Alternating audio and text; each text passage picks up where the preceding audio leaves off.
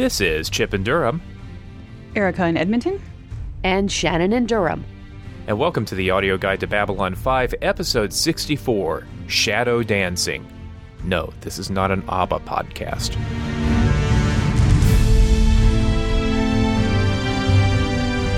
Welcome to the audio guide. Hi, Erica. Hi, Shannon. Hi, it's really not an ABBA podcast. Really. No, it's not. No. And you'll be surprised to learn that dancing has very little role in this episode of Babylon 5. It's just, no disco whatsoever. Cards on the table. I had forgotten how powerful an episode this is. I mean, I love it. It's the penultimate episode of season 3. So those of us who have been around the block a while know how big a deal the season finale is. This always in the back of my head was just the lead up, but there's a lot of amazing stuff that happens in Shadow Dancing, I think, and it is one of my favorites. Yeah, I had also forgotten. Well, surprise, surprise, Erica forgot what happened in a Babylon 5 episode. And this is another one where I mean, the title gives you something because the word shadow is in it. So, obviously there's going to probably be something to do with the shadows. So I knew that there was that aspect of it, but I kind of didn't remember anything else that happened. And in watching it again, it sort of reminded me, I've been watching Game of Thrones all these years that it's been on. And one of the things that they do on that show is the second to last episode of the season often tends to be some sort of big blowout battle sequence, something like that. And that's kind of what this felt like. It was very momentous. There was a huge battle sequence, and it just seemed like a lot of really important stuff was going down. So that was my thought. Yeah, I would agree with that. I remembered that this was the episode where Stephen's walkabout ends. I had that part in, and I remembered that something happened as far as the Shadow War, but I'd forgotten details about the big all-out preparation to counterattack in Sector 83, the fact that Ivanova and Marcus were sent in as scouts. I'd forgotten all of those details. We have a brand new director to Babylon 5. And we'll never see her again. It's it's another female director. It's not just Janet Greek's not the only one on the roster. This one's Kim Friedman, and we'll have much to talk about. I think I will have a lot to talk about what kind of a job she did in this one. But I guess we need to sort of lay down the context, because there may actually be somebody listening to this podcast right now who has never watched Babylon 5 before they decided to just, I'll download this off of iTunes, whatever. Okay, I don't believe it either, but it's a pattern, it's a format, it's what we do on this podcast. So what you need to know, if you happen to be flipping the channels on your UHF dial back in the 90s and just happen to come across this, what you would need to know is an evil, powerful race called the Shadows is terrorizing known space. Space Station Babylon 5 has become the secret base from which an alliance of worlds has formed to oppose the Shadows, led by Earth Captain John Sheridan and Minbari leader Delenn. Sheridan has a personal stake in this. Years ago, his wife, Anna, was presumed killed by the Shadows. Among Sheridan's supporters was Chief Medical Officer Stephen Franklin, but he got hooked on stimulants, resigned, and is now trying to find himself. So, in this episode, Sheridan takes the fight to the Shadows. Lots of ships blow up. Stephen indeed finds himself. And Anna is back. Dun dun dun! Just another inconsequential episode on the path to the season finale. That's it. Yeah, sure. Yeah. Oh, yeah. Kim Friedman, the director. She had a huge career in Los Angeles television in the 80s and the 90s. She was directing DS9, Voyager, Beverly Hills 90210. That is what they called it back then, right? Mm-hmm. Dynasty. Well, you're so hip. Mary Hartman.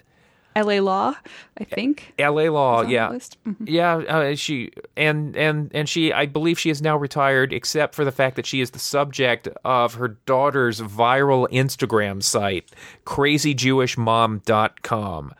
I actually saw a ABC News story about her. Like, it was shot a couple of years ago, and there is Kim Friedman, and I'm looking at her and I'm going, "You're not acting like a pretty damn good director of Babylon 5."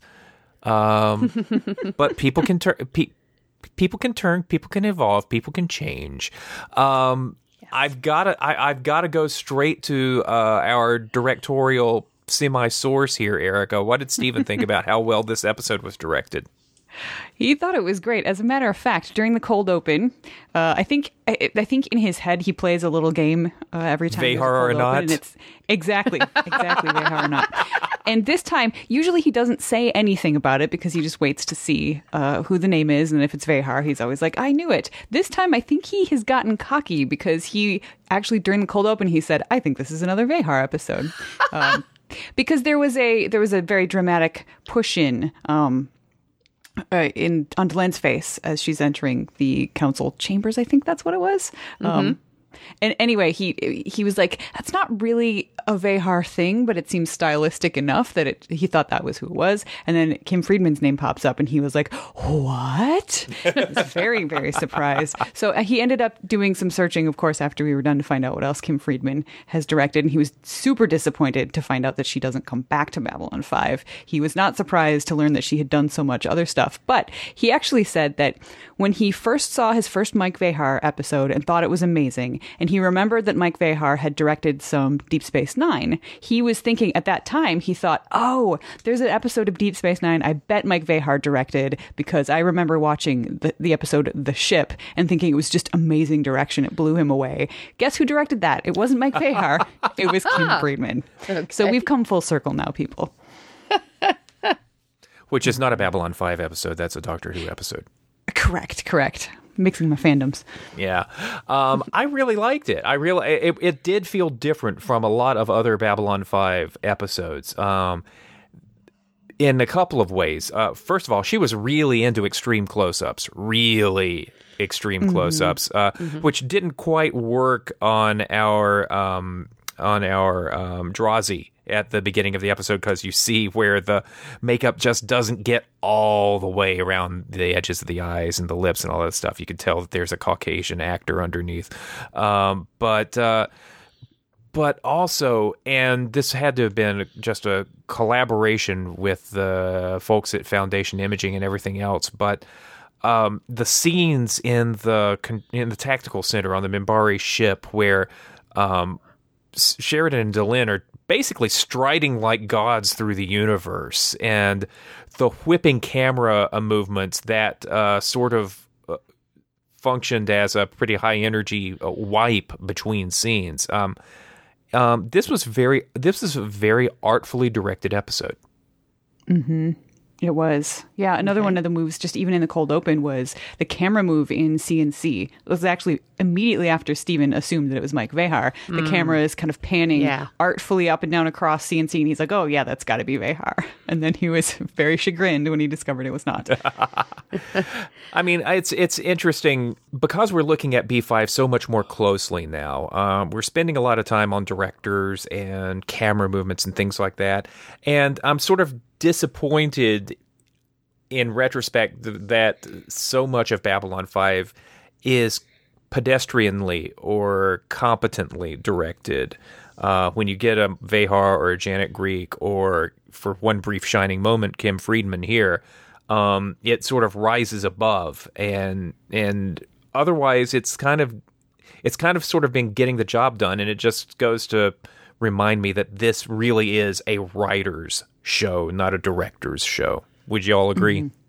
Yes. Yeah, I think so. I think the only thing that jumped at me directorially was at the point where Ivanova and Marcus and the White Star first get hit by the Shadow Scout, and we get the classic, everybody shake around because you've just been hit kind of thing. And that felt very Star Trek to me, more so, because a lot of times, a lot of our battles in Babylon 5 tend to be from the station or in Star Furies, or big ships where you don't get that same, we've just been hit and everybody feels it. So this episode has essentially two plots. The lead up to the most epic space battle we've seen yet in Babylon 5, surpassing Severed Dreams, and also the end of Steven's walkabout. Let's take the space story first. What did you all think about the first open conflict between Sheridan and Delenn's Army of Light and the Shadows?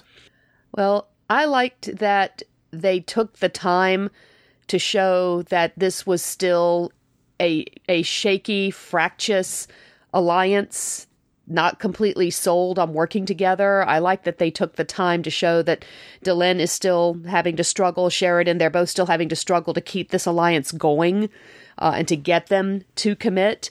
That, I think, was helpful in setting up and making the battle, once it happened, even bigger. Because the other thing I noticed is how they were careful in rendering the battle to show everybody getting on the action. You know, seeing the Drazi ships, seeing the Brakiri ships, seeing an Narn cruiser in there thrown in somewhere, as well as the Minbari ships and the White Stars. And I thought those, the can we pull this off, and the post, we're pulling this off, really meshed together and balanced the episode. And then the post, did we really pull this off? Because it's kind of a Pyrrhic victory in the end, it feels like.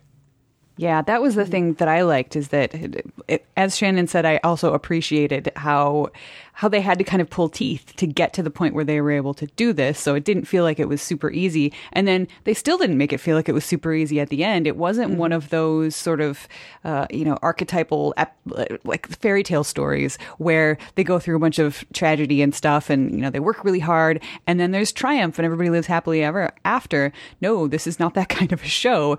They still live in the real world. They lost a lot of forces and, they didn't completely just wipe out the Shadows. Mm-hmm. I mean, a bunch of them got away. They just, they drove them away. And they spend a lot of time with the wounded as well, even if it's sort of like, Steven's recovery is being set in Med Lab, it's all there. Yep. So. Yeah. So, I mean, they chased the Shadows away. They got them to back down, which is something that has never happened before. So, yes, that is absolutely a victory. But it's not like they destroyed every Shadow vessel that was there or anything like that. So it was, and they lost a lot of their own people doing it. It was a dramatic ending that made me happy, but also really interested to watch more. Yep. Just like all the best stories. Mm-hmm. Yep. Exactly.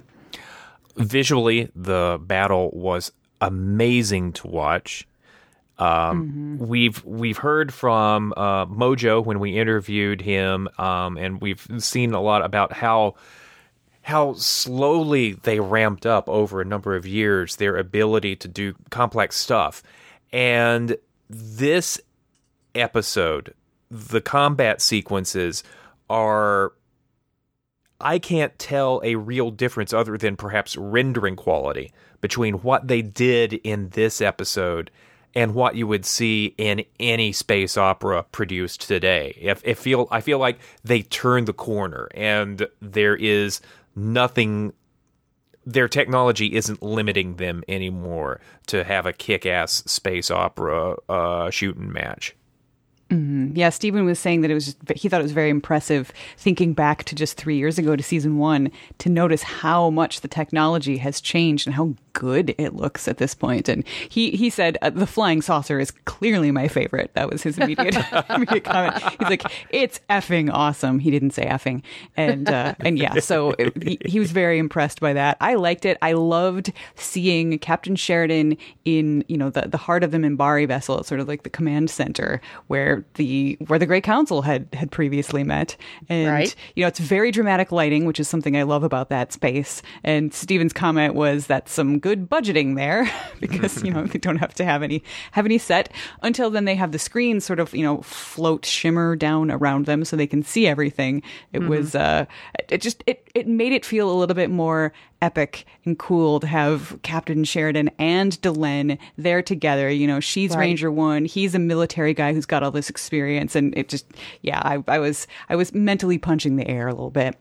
Mm-hmm. Speaking of that, there she was in the cold open as Ranger 1, wearing the cloak, with the badge. It's good to see her being Sheridan's equal in this story. And that's quite what they are. You know, Sheridan tries to be a white guy and tries to talk her out of joining him. And she's like, no, this is our fight. We're going to take care of this together. And so they do. It is a perfect partnership, which is also reflected in just how gosh darn cute they are with each other in this episode. I know. It's so great. Sorry, my squee is getting the better of me. Yeah. There's a bit to squee about in this one. Yeah. Although I will say it was a nice bit of restraint on JMS's part as the battle is ending and the two of them are sort of looking around. The shadows have all disappeared and the only thing that's left is like the floating pieces of the ships that were destroyed. And you know, instead of they don't even think about kissing. They just are just standing together, close, kind of holding each other. Yeah, it's a much more draw strength from one. It's a much more somber moment. Right, right. I think a lesser author might have been tempted to have them go for a kiss instead, and that would have not worked. No, because the whole point is that we don't know if this is actually going to turn out to have been a great thing for us to do or not. Or maybe they just didn't kiss because they're really into exhibitionism, and since there weren't any other Minbari in the room, that they just weren't feeling it. Or maybe somehow those that room actually is broadcasting them to screens somewhere too, and they're not exhibitionist and just decided to keep it cool this time. You know, one bridge full of Minbari is okay. A ton of bridges full of Minbari, not so good. Yeah, the whole thrust of this episode in terms of this A-plot is everything that they've been leading up to in the previous episodes, figuring out the telepath weakness, figuring out that the shadows are herding the refugees into a central sector for a big terror attack. You know, they have been proactively laying the groundwork for this battle, and we get this battle that we've been waiting for several episodes, and it is not a letdown at all. No, and actually, you know, the build up to it, I think, is also really great. Just within the episode itself, we have Marcus and Ivanova going off and basically being told you've only got about a 50-50 chance of coming back alive.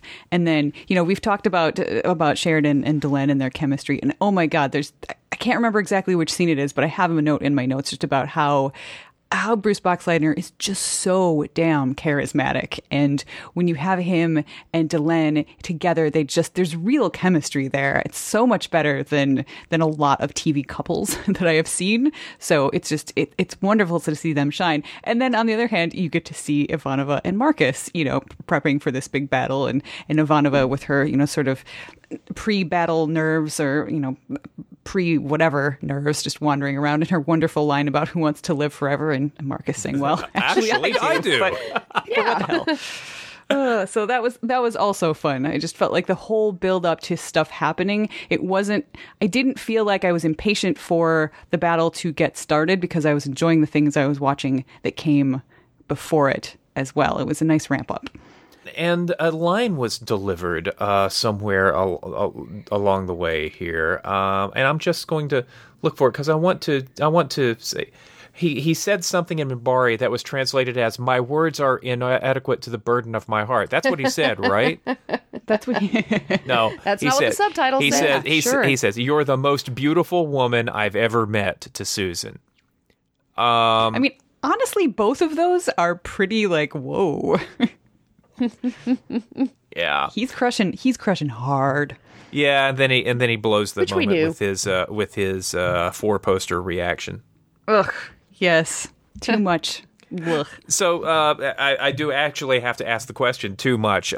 We get some hijinks with Susan trying to sleep in a Minbari bed, and the first time I saw this scene and the bed ratcheting in the back direction and her sliding off, I was highly amused.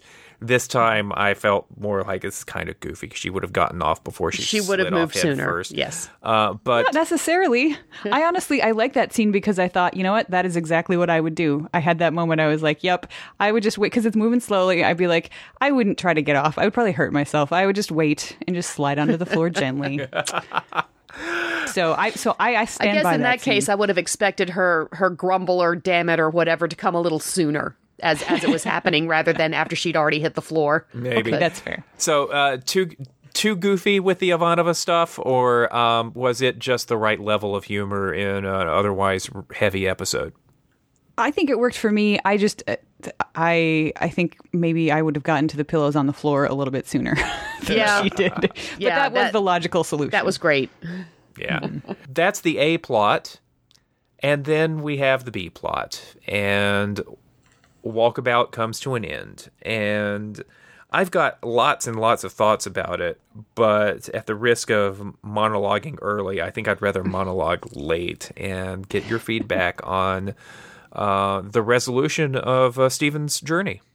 Overall, I really enjoyed seeing these scenes again. I remembered generally what happened. Stephen, makes the mistake of, getting involved in something too quickly without any backup of it all, gets himself stabbed. And as he's trying to crawl to somewhere that he can get some help, to have him, meet himself as he has always been looking to do. I had forgotten just how good Richard Biggs delivers this second side of him, of throwing all the accusations. You were always running away. You never faced up to these things, and then to just towards the end, just as our Stephen has finally decided he's got to try again. He's going to try and climb that ladder and get to that next shaft or whatever it is. And at the very end, second Stephen is actually beginning to turn encouraging. Just a hint, but just the subtlety of that shift, how well I think he sells the berating of himself. It works very well for me. Yeah, I agree with all of those things. I have trouble kind of parsing out what my feelings are about the culmination of this storyline because I don't know. It's not one that has ever resonated with me as the kind of thing I want to watch. And I think that might just be because I find it uncomfortable to watch somebody going through that, possibly because it's just my own, history of being addiction adjacent. And I think it's very well done. I think the acting is fantastic. I really think this is Richard Biggs shining, is possibly his best moment that we've seen on screen yet. My Stephen commented on how well the two of them in the same shot was done, and actually true. how well the other shots were too. He said, it's not an easy thing to put two characters in the same shot together, or one character in the same shot twice, I guess is how it is. So they couldn't afford to do it a lot of times. A, it looked good when they did it, and then B, or at least it would have if the shots had been up-res to the way the film is. But yes, that's another argument for another day. For sure. When you compare it with any of the other special effects shots within the episode, the same thing. And then B is that when there were shots with a body double, they made sense. They didn't look very obvious, like, we needed to shoot from this angle because we have to have a body double because it's not the same person. It all just seemed very well directed. I think Kim Friedman did a fantastic job with that particular part of it. And yeah, I guess that's really all I have to say about it. So go for your monologue, Chip. I'm interested. Richard, before I monologue though, Richard Biggs' range. Mm-hmm. I mean, yeah, he goes from wistful at the beginning with the obligatory cute kid with the ball scenario. Actually, at that moment, Stephen and I have been watching Gilmore Girls, and so when that scene happened with the mom and the kid, Steve just turns to me and goes, "How come Emily Gilmore just showed up on Babylon 5?" I laughed out loud. Nice. But wistful and lost Stephen, and then nervous and scared Stephen when he confronts the muggers, and then broken and desperate, and then weak and on the verge of giving up, and then we bring in his hallucinatory double, and tough and uncompromising. Just so much freaking range in a single episode. Mm-hmm. Exactly. Is it possible that Richard Biggs is the proto-Tatiana Maslany? No, but he's really good. I was watching that last confrontation between Steven and Steven fairly closely. We're recording this episode on World Mental Health Day. Mm-hmm. And one of the things that I've struggled with in my life is trying to find mindfulness, trying to find purpose, or a sense of defining myself in ways other than what I'm not.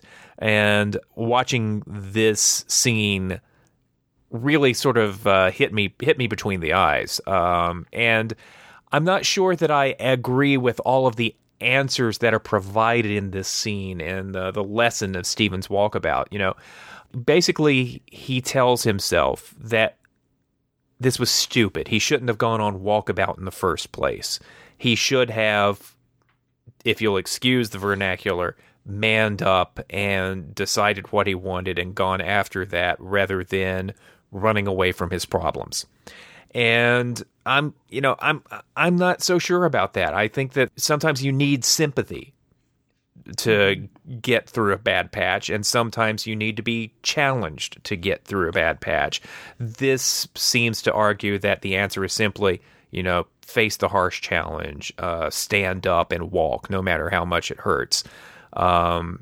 Yeah, I agree with you there, because I mean, if we could go back in time and Steven could have made that choice to just stick with it and, come clean to Sheridan and try to get clean and try to stay in MedLab, do you think that he would have actually succeeded in that?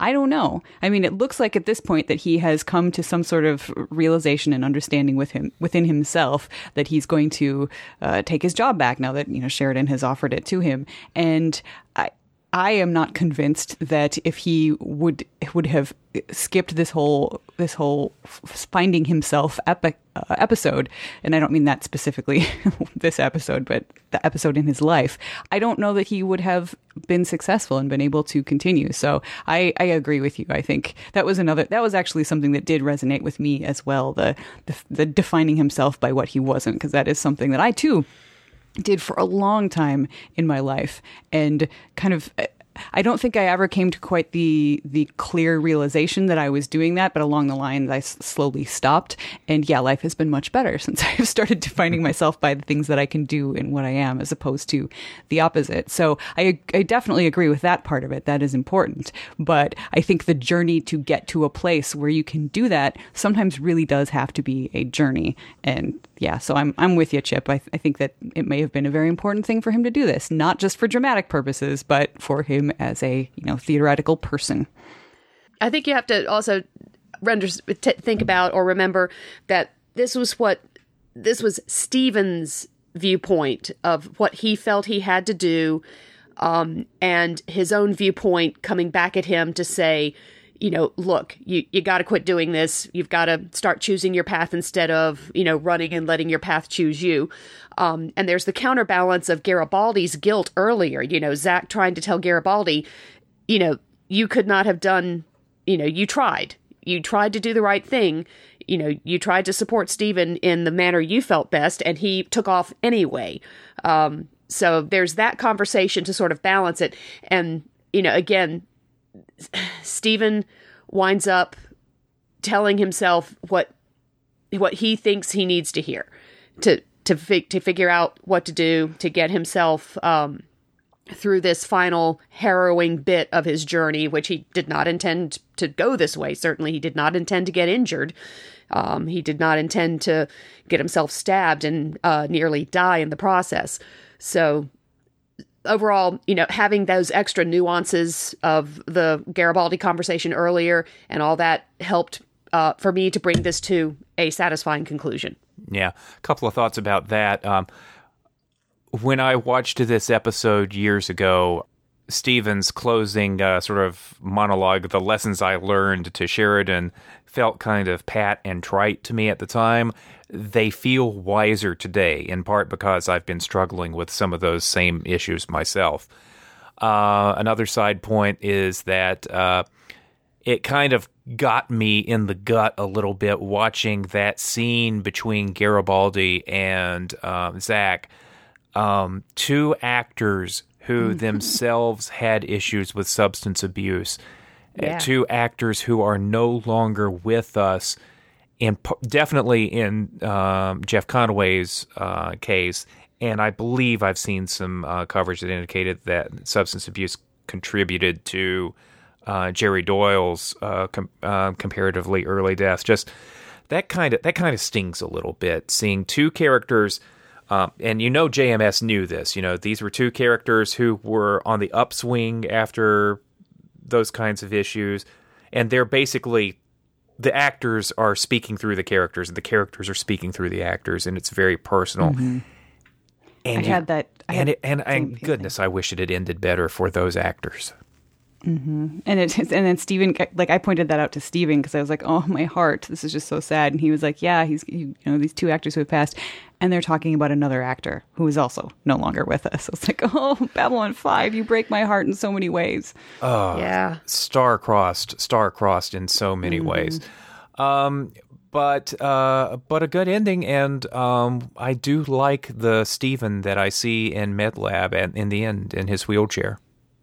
Yep. A good ending and a good new beginning, we hope. Yeah. Mm-hmm. And that's pretty much everything that happens in Shadow Dancing. We have the big space battle, and we have Stephen's Hey, wait a minute. What? Do not make us hurt you, sir. What did I miss? Laura Ingalls came back. I believe she played her mom on Broadway or in a musical or something like that. I wouldn't be surprised, but I do remember that watching this the first time through, that was my first connection when Melissa Gilbert walks through that door, is just like, oh my God, it's Laura Ingalls, because yes, I watched the hell out of Little House when I was young.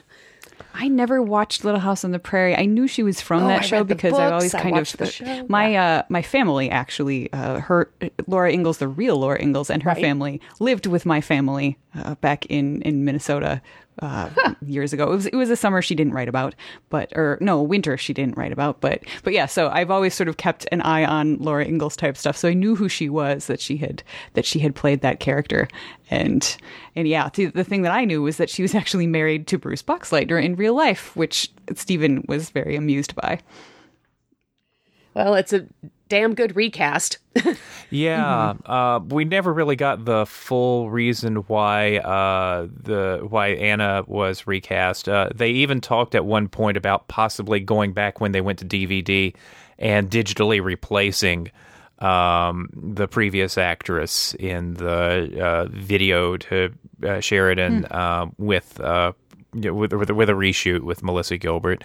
Obviously, this is Babylon 5. There is never the budget for nice things. But yeah, kind of a dramatic reveal, wouldn't you say? Boy, oh boy, oh boy. That was just so, as I was telling Stephen once the episode ended, the first time I saw that, it hit me like a freight train, like a ton of bricks, like a Mack truck. Choose your analogy. That is how it hit me. Even given that you'd only really started watching that midway through that very season?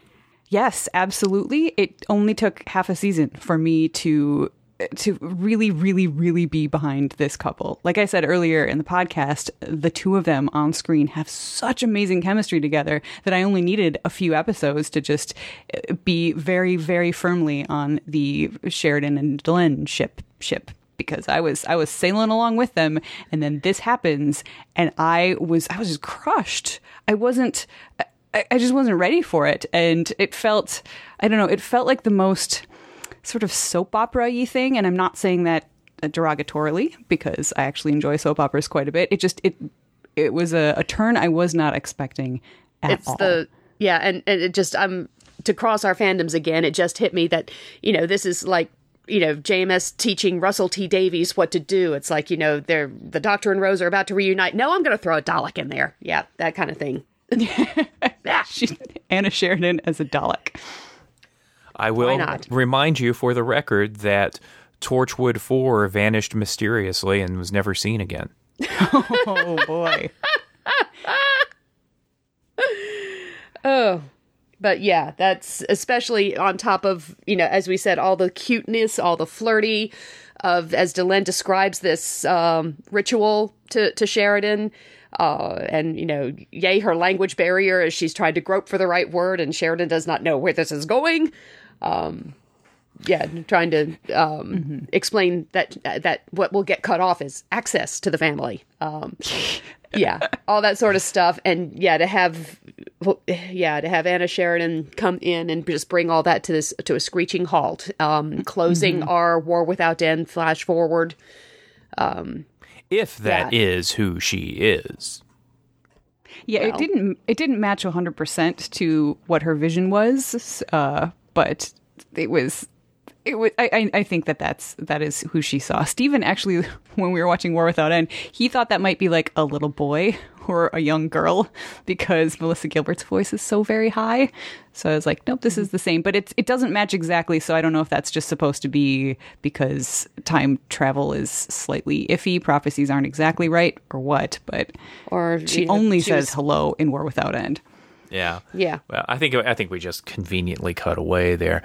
But that's a nice snow globe crash. 2 snaps up for the snow globe shattering. That's well done.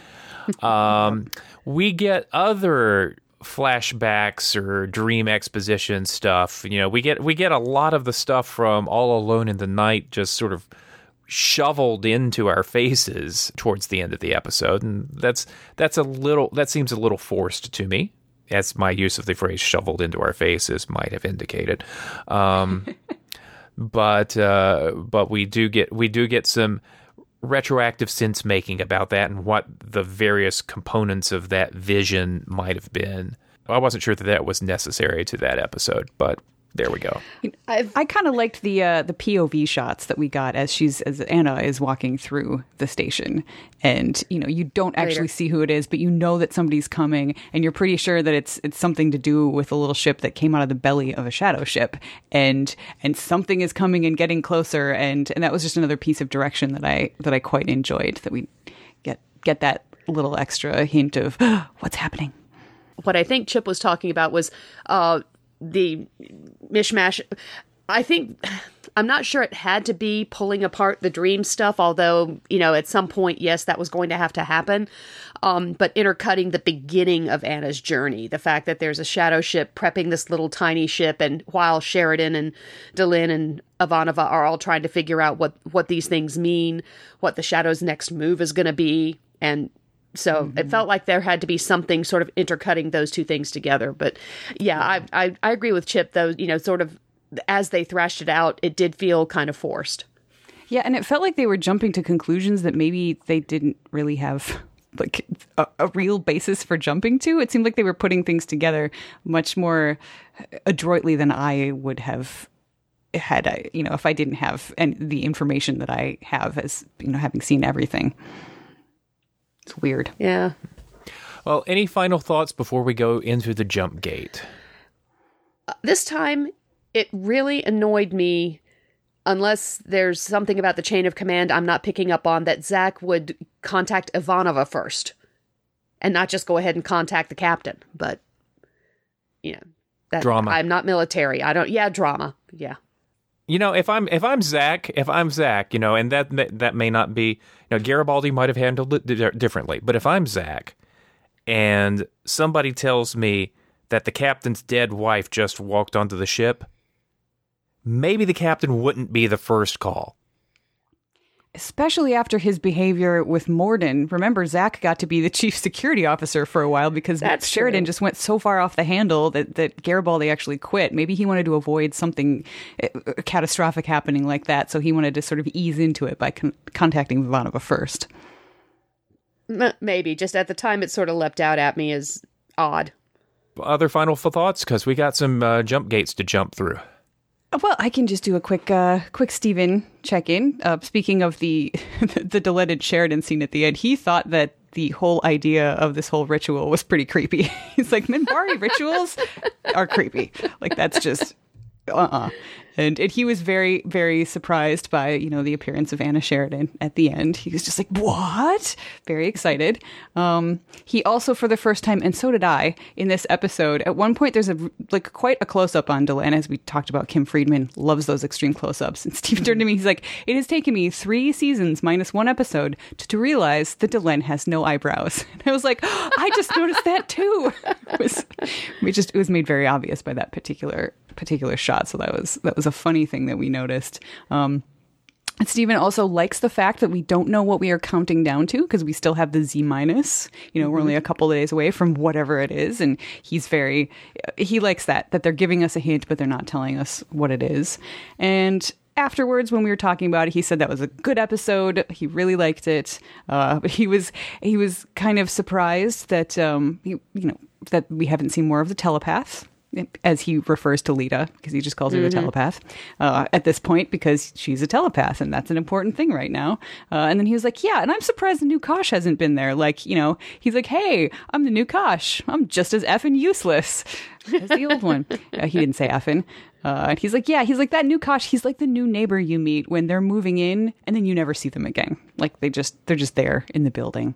So he was a little bit annoyed by that, which of course made me laugh. So yeah, he's very excited to see what comes next. Very excited. Well, what comes next? Ordinarily we would be explicit in telling the name of the next episode, but since Stephen is as yet unaware of that, why should... He's not. He knows. Oh, he knows. Yeah, next time, Zahadum. Mm-hmm. We know what Z That's right. minus counts for. Episode titles, not spoilers. Episode titles are not spoilers. So next time, episode 65, Zahadum, the season finale, the end of season 3, Point of No Return. And we will, as has become our tradition for the season finale, we will bring Stephen in onto the bridge before the jump gate to share our conversation about the episode. So please tune in for that. Oh my God, Erica, you're going to have to moderate your husband. Oh dear. Well, that's all right. That's like every day. Zing. Oh goodness. Absolutely. Follow us on Twitter at B5 Audio Guide. Do whatever you do on Tumblr at B5 Audio Guide there as well. Please jump into the spoiler and spoiler-free chat threads. Thanks for listening, and strap in tight, because we're going to open a jump gate right now.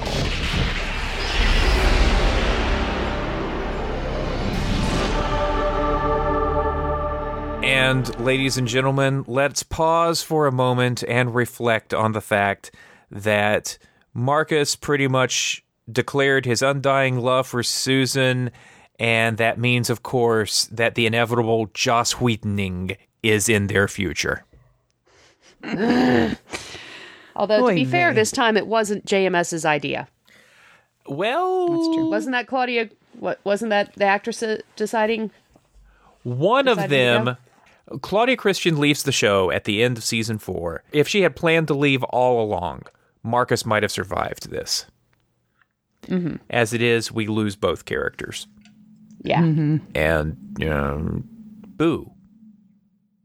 But it is nice to see finally that Marcus just lays it out there. We've always known that he fancies her, and he certainly appreciated the very romantic tossing of the roses. Delenn and Sheridan isn't the only ship that's sailing, only this ship is more like a submarine. Well put. Y'all got any other spoilery thoughts about the future of the of Babylon 5 as revealed in this episode? Well, I could say the thing that I almost said back in non-spoiler space. Poor Chip had to cut out. And that outtakes everywhere. Mm-hmm. I only had several episodes to jump on the Sheridan and Delenn train, which I totally did. But I'm wondering if had I seen the whole show from the very beginning, if it would have been a little bit less of a surprise, because as we find out, that Delenn may have actually known that, or at least knew that there was a chance that Anna could still be alive somewhere. And had I known more about Delenn's character going all the way back, I might have suspected something more like that, because Delenn really plays her cards close to the vest all the way through, and this is another example of that. So I don't know. There's a possibility it might have hit me less hard if I wouldn't have just seen I mean, really, once I jumped on, like, that was when the ship was getting ready to sail. Mm-hmm. So I really saw the strongest portion of that, and I was just primed for go, go, go, romance, go, and then crash. Yeah, I'm trying to remember, having, watched from the beginning. I don't think that got lampshaded enough to be obvious that Anna herself might turn up again alive. I mean, it was the perfect place for something to derail them, having had a somewhat victory in battle, and their personal relationship is taking the next step. But yeah, I think I was just as surprised at the direction that JMS went with having Anna Sheridan turn up. This seems like a good time for me to get my weird archivist Babylon 5 fan hat on. It's a very big hat. Yeah. There are a couple of the original runs of the Babylon 5 novels that JMS actually considered canon. He gave outlines to the writers about what he'd like covered. And the seventh of those books was The Shadow Within, written by Jean Cavelos. And that is the story of the Icarus reaching Zahadum and stuff that was happening around the same time, involving Sheridan and the Agamemnon, and a brief look in on Sinclair and Delenn. This seems like a good time to drop in just a little bit more about what actually happened to Anna, because this is the spoiler section. And Anna and the Icarus crew did explore Zahadum. Interplanetary expeditions basically pretended that a probe had supposedly discovered a new civilization there, but what they didn't tell most of the expedition was that they actually knew about the shadow ship buried on Mars and had traced its signal to Zahadum. So there was a fair bit of conspiracy involved there. And Anna and Morden and other crew members from the Icarus arrived, and basically Blair Witch stuff started happening to them. Anna and Morden almost escaped, but the Shadows offered Morden a deal he couldn't refuse. I'll leave that vague for those of you who want to check out the books and not be completely spoiled, but there is a connection to some jewelry that Morden is seen wearing in the show, and that's actually explained in this.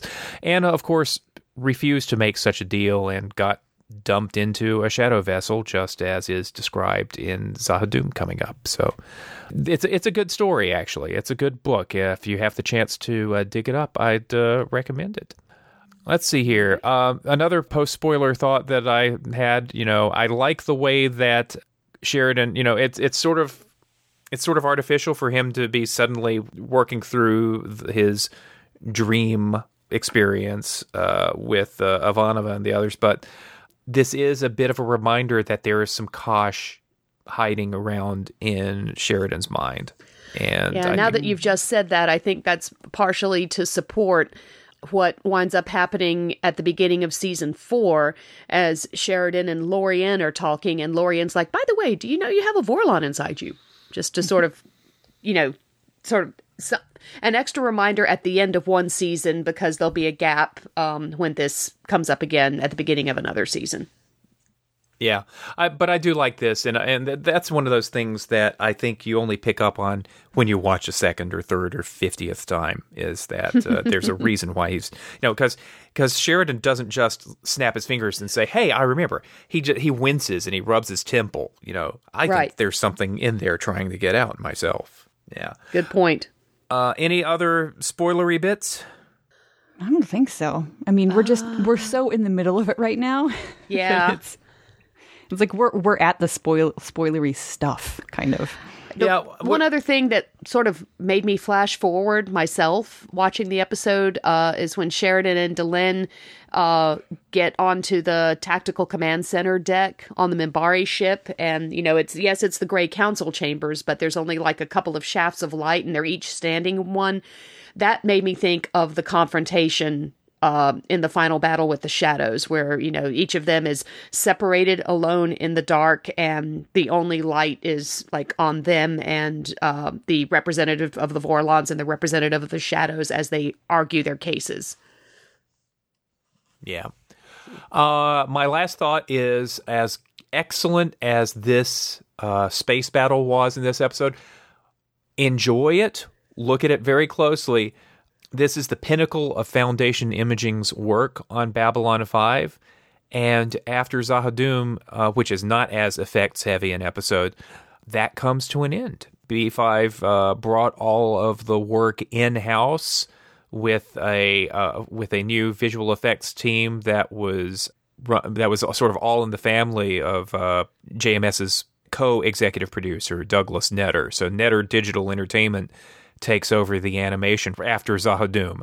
So this is the pinnacle of Foundation Imaging's work, and they take that work over to a different universe as they did some work with Deep Space Nine and Voyager. So sort of luxuriate in the effects in this episode, I think. I did. I certainly did. Yep. And that is an abbreviated jump gate section because, we are sort of getting to the point where it's less of a mystery now and more of a big, huge plot train that's just barreling down the tracks. Yeah, I mean, this did feel a little bit more like a culmination episode in a lot of ways than one that's answering a lot of questions. We got Steven sort of pulled together, and he's going to, he is going to stay in MedLab. We've got, the League of Non-Aligned Worlds pulling together, and they will, pull together until they don't need to anymore. And so, this is, I feel like a lot of stuff comes together here, and it's not as much of a starting point as some other episodes are. Yeah. Like the next one. I think we'll have a lot to say in spoiler space for Zahadum. Yeah, maybe a little. Just a bit. Edmonton will be the center of the universe for our next podcast. We'll be equally divided between Durham and Edmonton. Until spoiler space, and then it'll be heavily on you guys again. Then we'll rest it back under American hegemony. Oh, don't start. Enjoy that.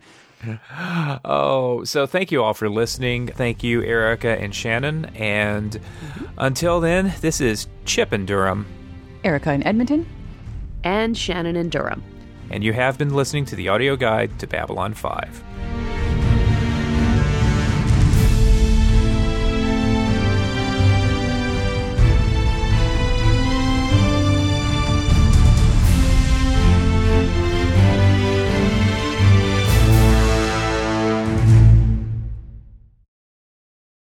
And I think it might have also made it a little more surprising because I didn't have all of the history of Delenn sort of playing her cards so close to the vest. Because watching the whole restate, that's you're getting kind of spoilery there. Well, you're right. Thank you. Good point. To the rescue, Chip the spoiler cop. The next episode 65 of the audio guide to Babylon 5, will be covering Zahadum. We'll be covering Zahadum. We'll be covering...